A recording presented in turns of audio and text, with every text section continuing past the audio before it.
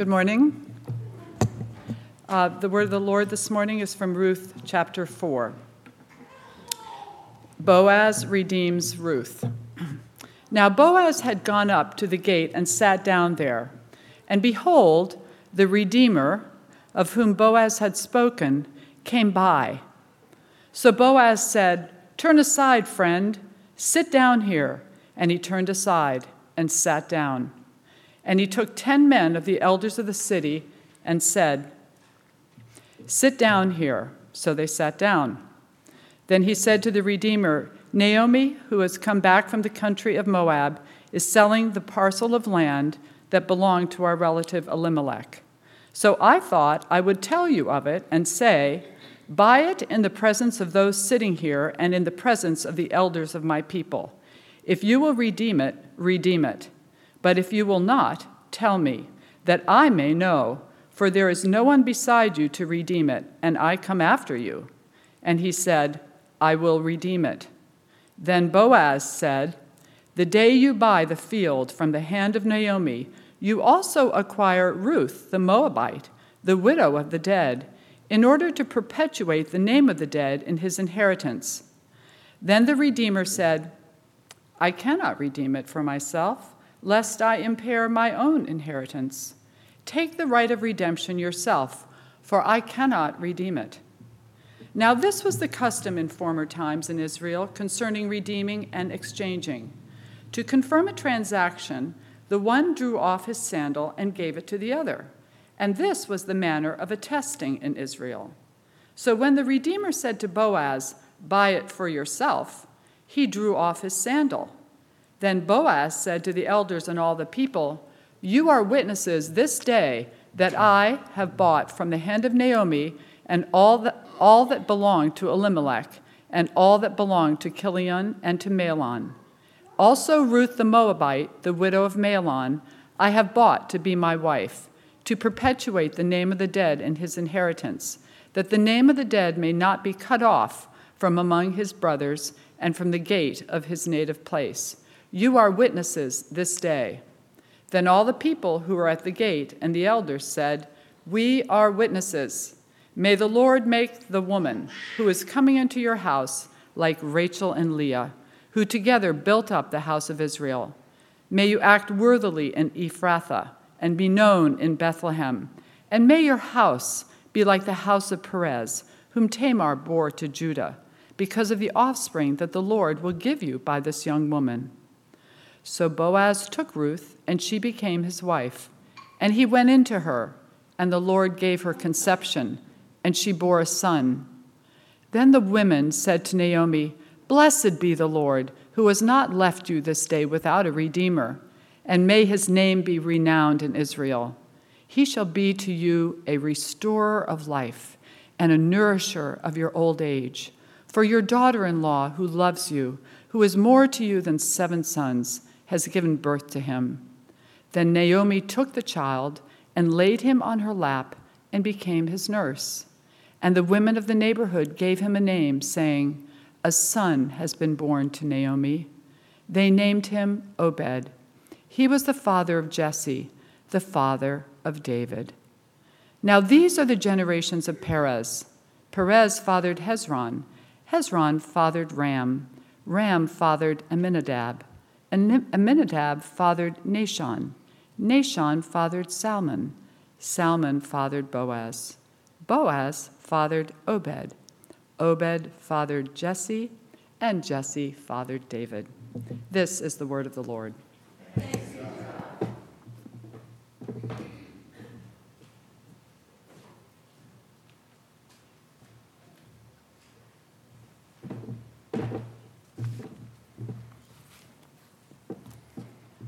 Thank you, Marilyn.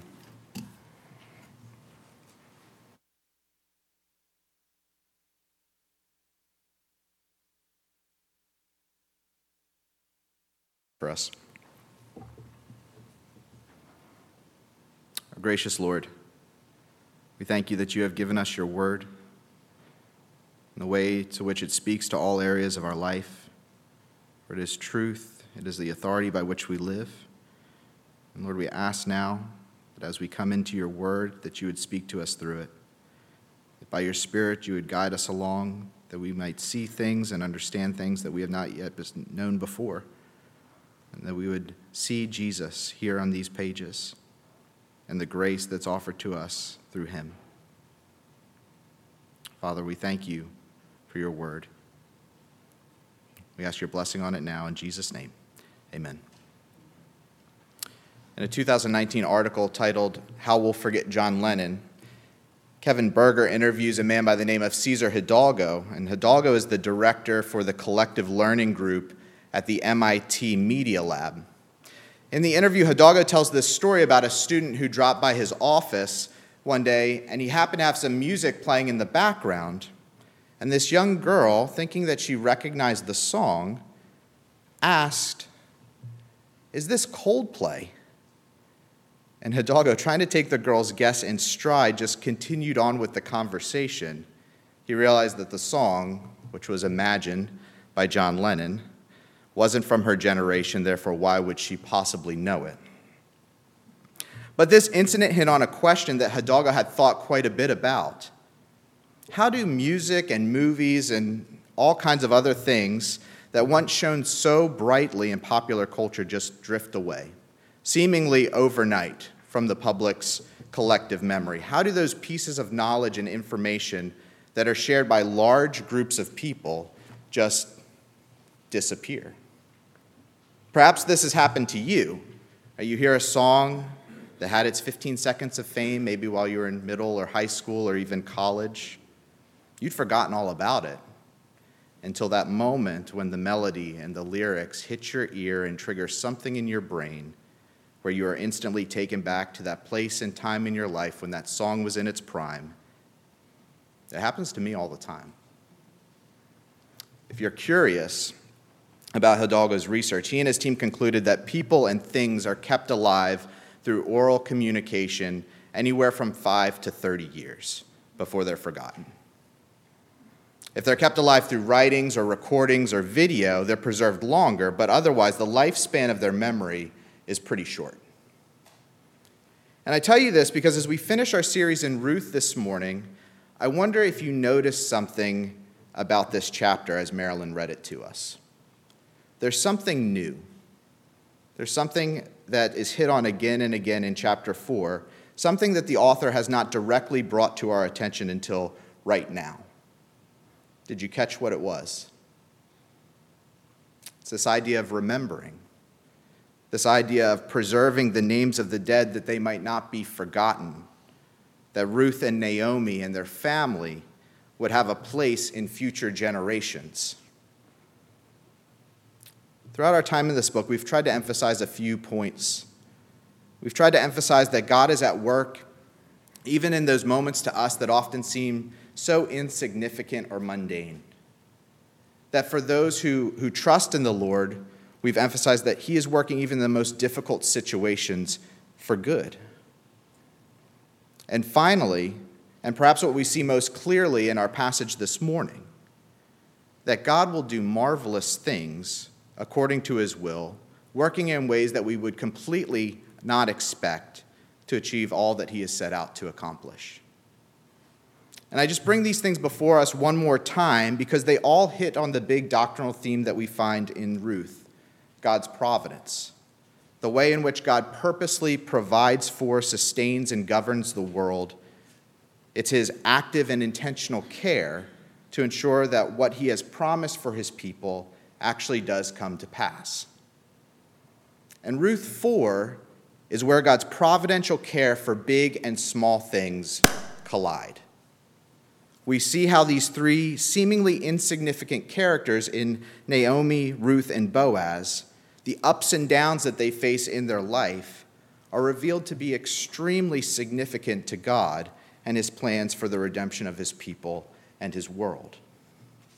So as we dive into Ruth 4, here's what I want us to keep in mind: that the Lord remembers his covenant people and promises. The Lord remembers his covenant people and promises. And we'll think about this in a few ways. First, we'll look at the Redeemer's dilemma. Second, preserving a name. And finally, leaving a legacy. The Lord remembers his covenant people and promises. Let's look again in verses 1 through 6 as we get started. Now Boaz had gone up to the gate, and he sat down there. And behold, the Redeemer, of whom Boaz had spoken, came by. So Boaz said, "Turn aside, friend, sit down here." And he turned aside, and he sat down. And he took 10 men of the elders of the city and said, "Sit down here." So they sat down.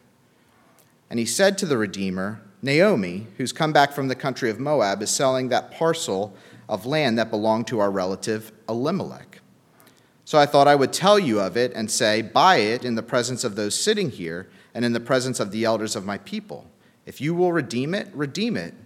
But if you will not, tell me, that I may know, for there's no one besides you to redeem it, and I come after you."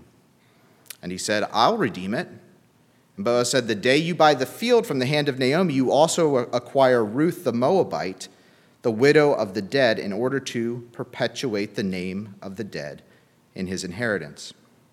Then the Redeemer said, I cannot redeem it myself, lest I impair my own inheritance. Take my right of redemption yourself, for I cannot redeem it. One of you came up to me at the door last week and you said, Ruth's kind of like a soap opera. Each chapter ends on a cliffhanger. We got to tune in next week to see what's going to happen. And it's a pretty good illustration. And it's evident in our chapter this morning. We can imagine this camera transition happening from Ruth and Naomi's conversation in their home as Ruth tells Naomi everything that happened at the threshing floor that night. And then we almost see this fade away as Boaz heads to the city gate, this man of action, ready to resolve the wannabe love triangle between himself, Ruth, and this mystery redeemer. This opening section is going to raise its fair share of questions for us. But before we get to them, let's just get a grasp of what's going on in this scene. So Boaz approaches the city gate, likely the place in its time where the legal, business, political transactions happened. If you wanted to get a deal done, this is where you go to do it.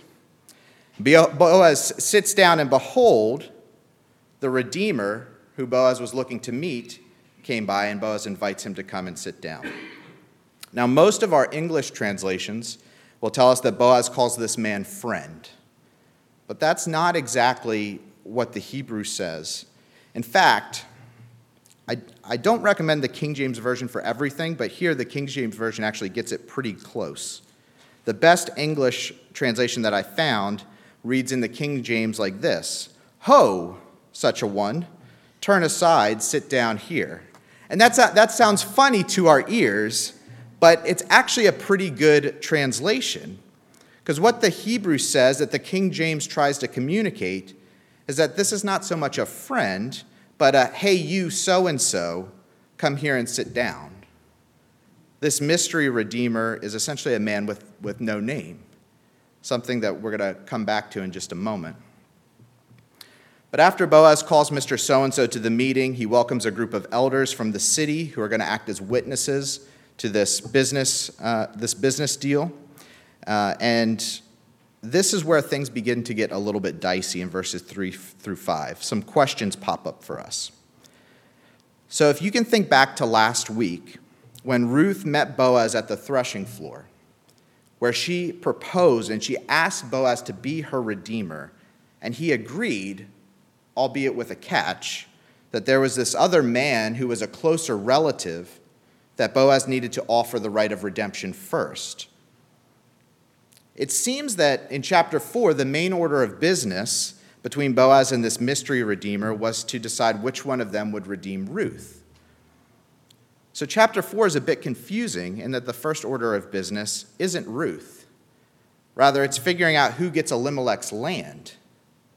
We hear Boaz tell Mr. So-and-so, Naomi has come back from Moab and is selling the land that belonged to their relative Elimelech.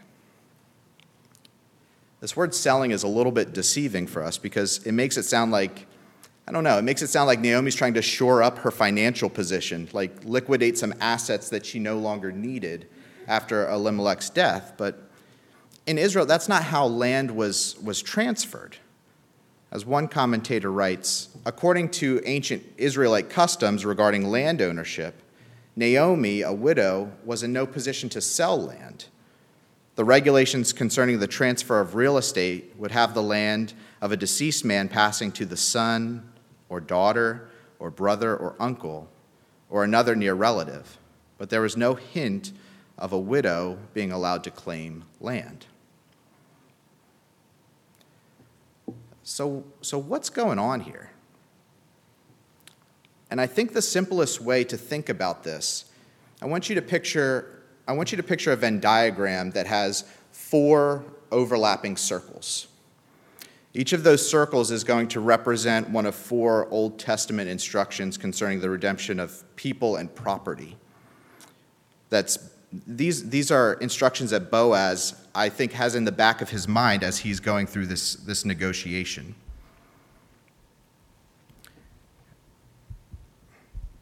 I'm going to give you the references that you can look up on your own time because I don't want to necessarily get bogged down in the weeds here, but if you have questions this week, please let me know. So here are the references, the passages that I think are going through Boaz's mind as he's talking with Mr. So-and-so.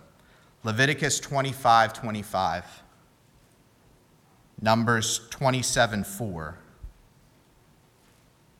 Numbers 36:4 through 6, and Deuteronomy 25:5 through 6. Leviticus 25:25, Numbers 27:4, Numbers 36:4 through 6, and Deuteronomy 25:5 through 6.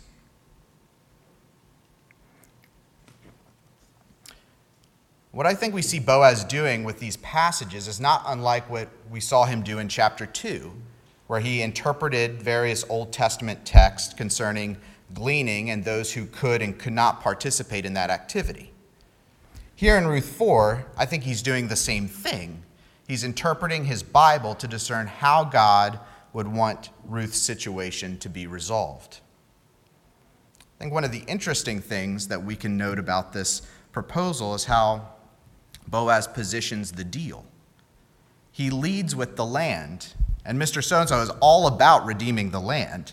That's a no-brainer in his mind. But then Boaz throws a bit of a curveball. It's not just about the land. Mr. So-and-so would also be redeeming Ruth, the Moabite, the heiress to the land. And this information gives Mr. So-and-so some pause because there's an added level of responsibility here. He would also be agreeing to continue the family name of Elimelech, agreeing to try to have children with Ruth, that the family might not be forgotten. At least in theory, because most commentators would point out that there is technically nothing in the law that would obligate Boaz or Mr. So-and-so to marry Ruth and continue the name of Elimelech. Boaz's appeal here is to one of honor, that Mr. So-and-so would act honorably, that he would show hesed, that common theme that we've seen throughout this book as well, towards Ruth as her redeemer. So this mystery redeemer, Mr. So-and-so, he's got some options in front of him. So picture 4 doors up here. Each of those doors represents a different decision that he could make. And we'll see how these different scenarios play themselves out.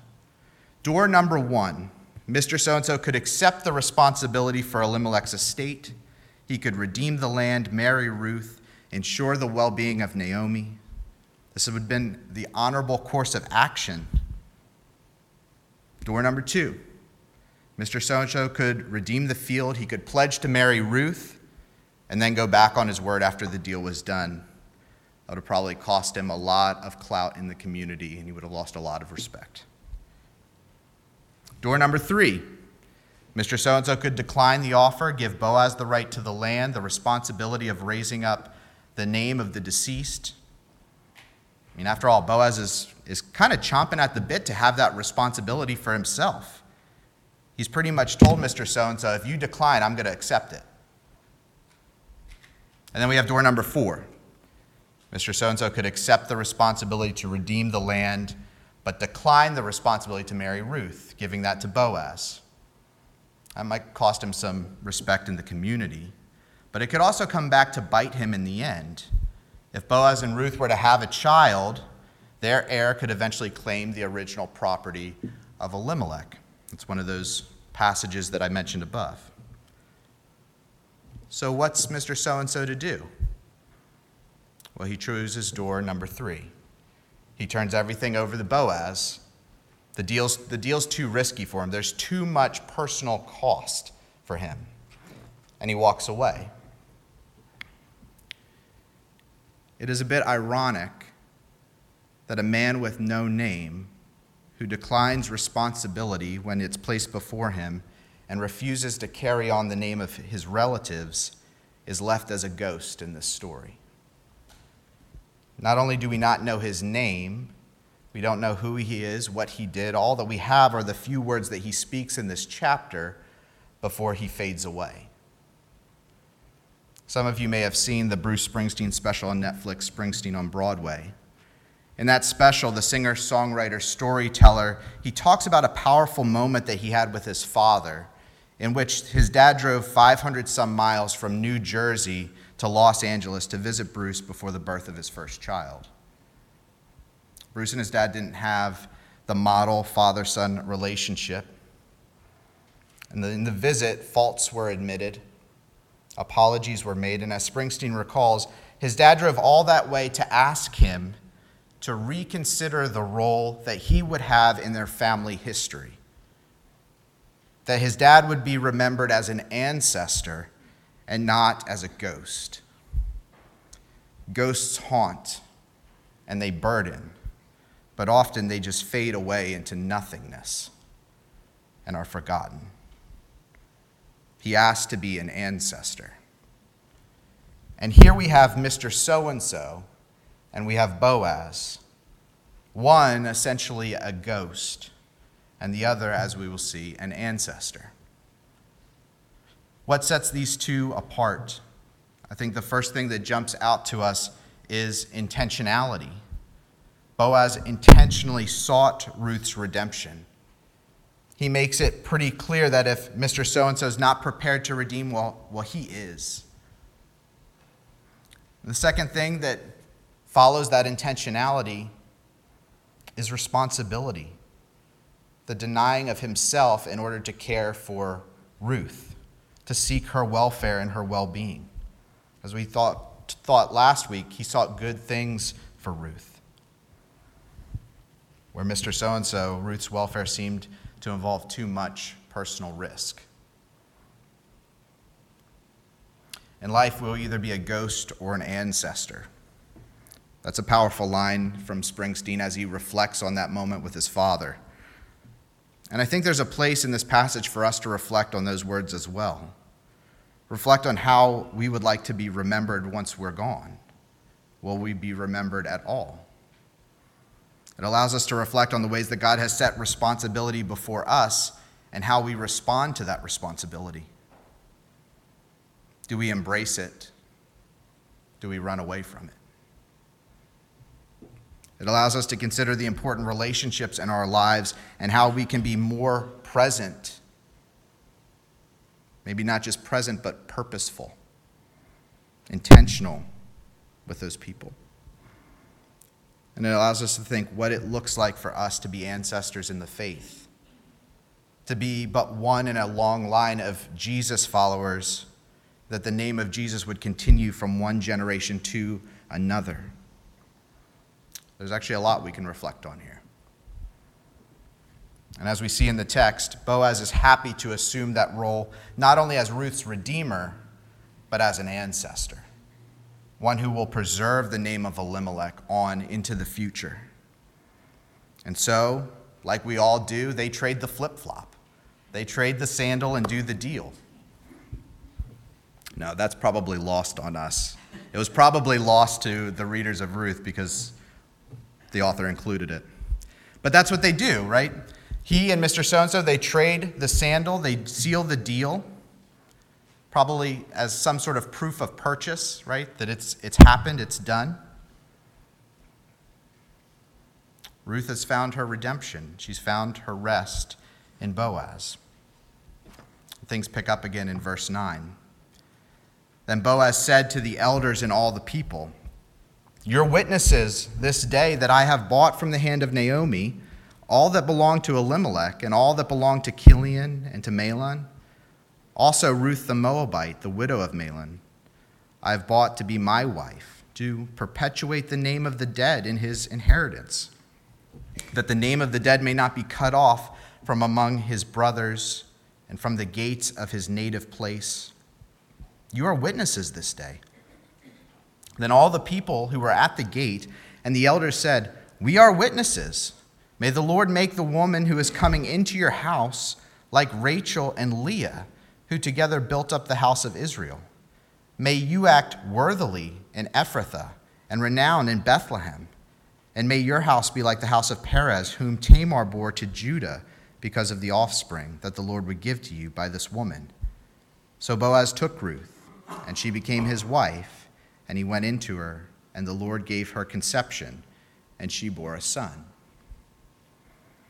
After sealing the deal with the sandal, Boaz reminds the elders and the witnesses who were there that day what they had just seen. If you ever wondered to what extent Boaz hoped to carry out preserving the name of Elimelech, he tells us in verse 10, when he says that the name of Elimelech will be carried on through the inheritance of his land. In other words, that the land will remain in the family. The name will be carried on in the family itself, that through Boaz and Ruth and their children, they would not be forgotten, but that also the name would remain in that city, the city of Bethlehem, the city of Elimelech. If we think about this, certainly we can give Boaz his credit for playing his part here, but let's praise the Lord for what he's done over the course of this book. If we think back to chapter 1, where we find Ruth and Naomi in what appears to be a hopeless and also dangerous situation, two widows alone in the world, not looking like their situation is bound to improve anytime soon. And yet, by the grace of God, they are not only delivered from tragedy, but he restores them to where they now have a future in front of them. What's outstanding in these verses is the blessing that the elders speak over Ruth as they pray that God would grant her, this foreign woman, this nobody at the start of the story, that God would grant her a place among the matriarchs of Israel, that she would be fruitful like Rachel and Leah, the wives of Jacob, who become the mother of the 12 tribes of Israel. So they pray too that Ruth would build up the house of Boaz. And likewise they pray for Boaz, for prosperity, that his name would be known in Bethlehem. Throughout Scripture, we often see God's grace shining through in the midst of human weakness. Right? Paul writes in 2 Corinthians 12, "My grace is sufficient for you, for my power is made perfect in weakness. Therefore I will boast all the more gladly of my weakness, so that the power of Christ may rest upon me. For the sake of Christ, then, I am content with weaknesses, insults, hardships, persecutions, and calamities. For when I am weak, then I am strong." Strength by way of weakness runs well against the grain of the world's standard operating procedures. We hear about survival of the fittest, only the strong survive. We're surrounded by a cutthroat culture. And yet, Ruth is a reminder of the story that is all too common with God, one that shows how the God of the universe delights to draw near to and magnificently use those whom the world considers weak and needy and helpless and marginalized. God is not above using any of us, regardless of where we might find ourselves. And perhaps one of the best examples that we see comes from this very book, in the person of Naomi. Think about verses 14 through 17. The women gathering around Naomi say, "Blessed be the Lord who has not left you this day without a redeemer. May his name be renowned in Israel. He shall be to you a restorer of life and a nourisher of your old age. For your daughter-in-law, who loves you, who is more to you than 7 sons, has given birth to him." Then Naomi took the child, laid him on her lap, and became his nurse. And the woman of the neighborhood gave him the name, saying, "A son has been born to Naomi." They named him Obed. He was the father of Jesse, the father of David. One of the interesting things about Ruth 4 is that Ruth's actually not in it very much. Right? She's mentioned a few places. She's mentioned especially in verse 13, where we read that she and Boaz get married and they have a son. But then she shifts off stage, and the spotlight once again shifts to Naomi. And if you look at how the book of Ruth is structured, there's almost these bookends that frame the book, and it's Naomi's story. A story in which she went away from Bethlehem full, returned empty, and here in Ruth 4 is restored to perhaps a greater fullness than she has ever known at any point in her life. And we can only imagine that these women who come to surround her are some of the very same women who greeted her when she returned from Moab. They too, in a sense, act as witnesses in the passage, as the elders witness this agreement between Boaz and Mr. So-and-so as they pray over Ruth and Boaz and celebrate Ruth's redemption. The women, they're witnesses to God's providential care of Naomi from the time that she came back from Moab until now. They're witnesses to God's grace in Naomi's life as he restores her from emptiness to fullness. We hear their praise. "Blessed be the Lord who has not left you this day without a redeemer. May his name be known as Israel. He shall be to you a restorer of life, a nourisher of your old age. For your daughter-in-law who loves you, who is more to you than 7 sons, has given birth to him."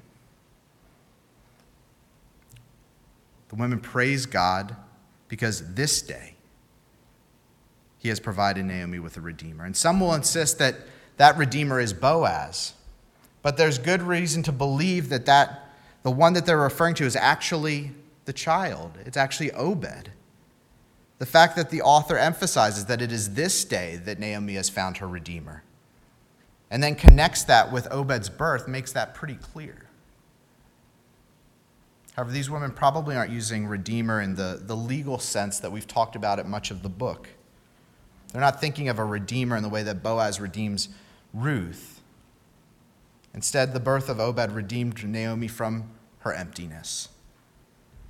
Naomi, who in chapter 1 tells us that she could no longer have a son because she no longer had a husband, well, God has given her a son. And the women surrounding Naomi see that and praise God for his providential care of this woman. In the chapter, Obed serves as a reminder that God remembers his people. He remembered Naomi in her emptiness. He gave her a son. He remembered Ruth. He gave her a future and a hope through her marriage to Boaz. And Obed is living proof that Ruth's name will continue on, that it will not be forgotten. But this child also serves as a reminder that God remembers his covenant.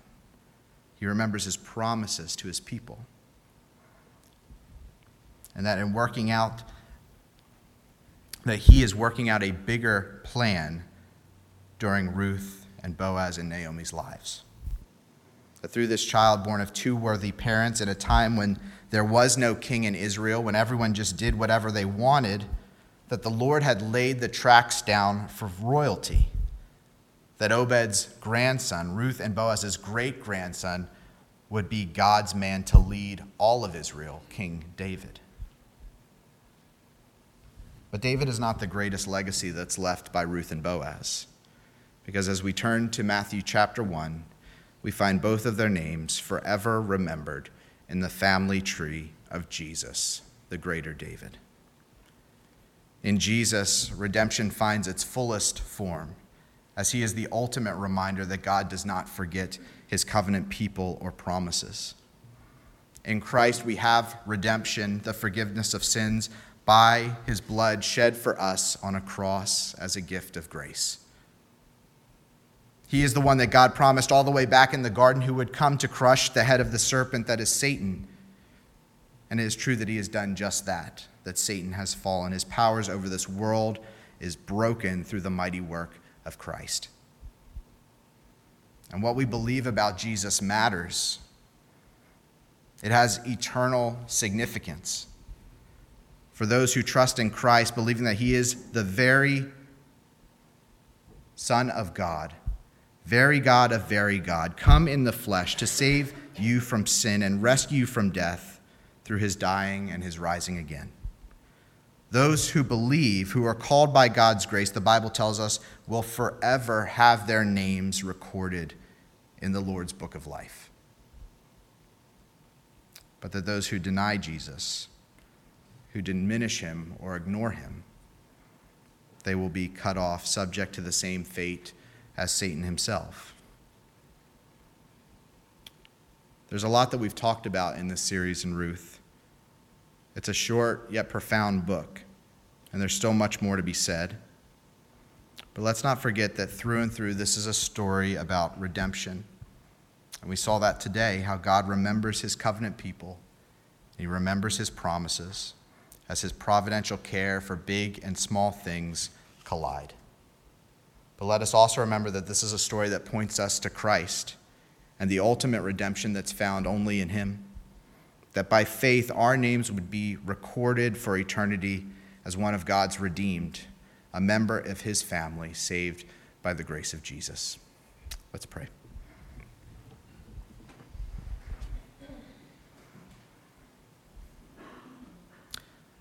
Lord God, we are grateful for this book of Ruth, the small yet powerful message that you communicate to us through it.